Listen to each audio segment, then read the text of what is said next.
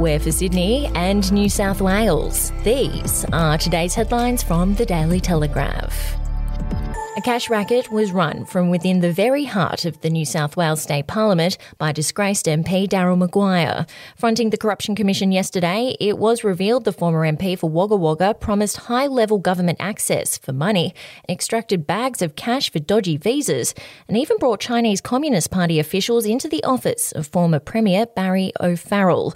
In a day of sensational admissions, the ex-MP agreed to most of the allegations made against him by the ICAC, including that on multiple occasions he was delivered bags of cash containing thousands of dollars at his Macquarie Street office.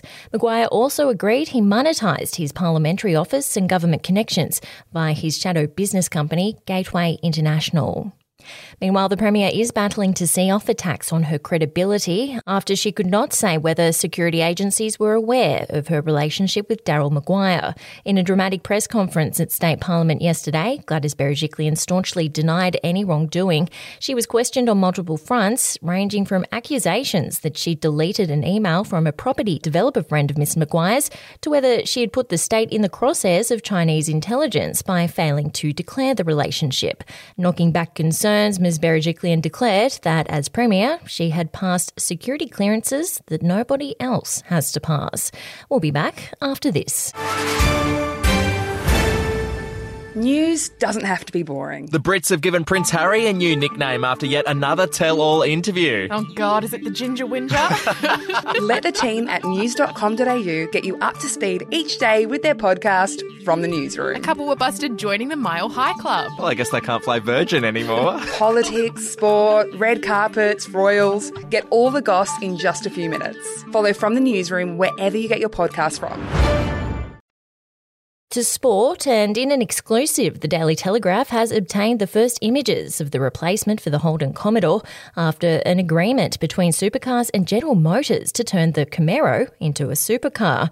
Supercars is expected to release details of the deal at Bathurst today, which was made possible by a category-changing plan called Gen 3. The new V8 war is keeping the famous red versus blue rivalry alive, and the Camaro will go head-to-head with the Mustang as Ford and General Motors battle to be Australia's best. To the NRL, and in the lead-up to Saturday night's Souths Panthers preliminary final, Wayne Bennett has blasted speculation he held secret talks with former Penrith Supremo Phil Gould. Buffeted by 12 months of rumours that he privately agreed to join Penrith, Bennett has come out swinging, lashing Panthers chairman Dave O'Neill. O'Neill claimed earlier this week that Penrith management rejected Bennett in favour of Ivan Cleary, saying that decision was vindicated by the Panthers' surge to this year's minor premiership. It all adds a spicy edge to Saturday's prelim final as the 70-year-old Bennett looks to knock out Cleary's Panthers and qualify for a remarkable 10th grand final appearance. That's your headlines from the Daily Telegraph. For updates and breaking news throughout the day, take out a subscription at dailytelegraph.com.au and we'll have another update for you tomorrow.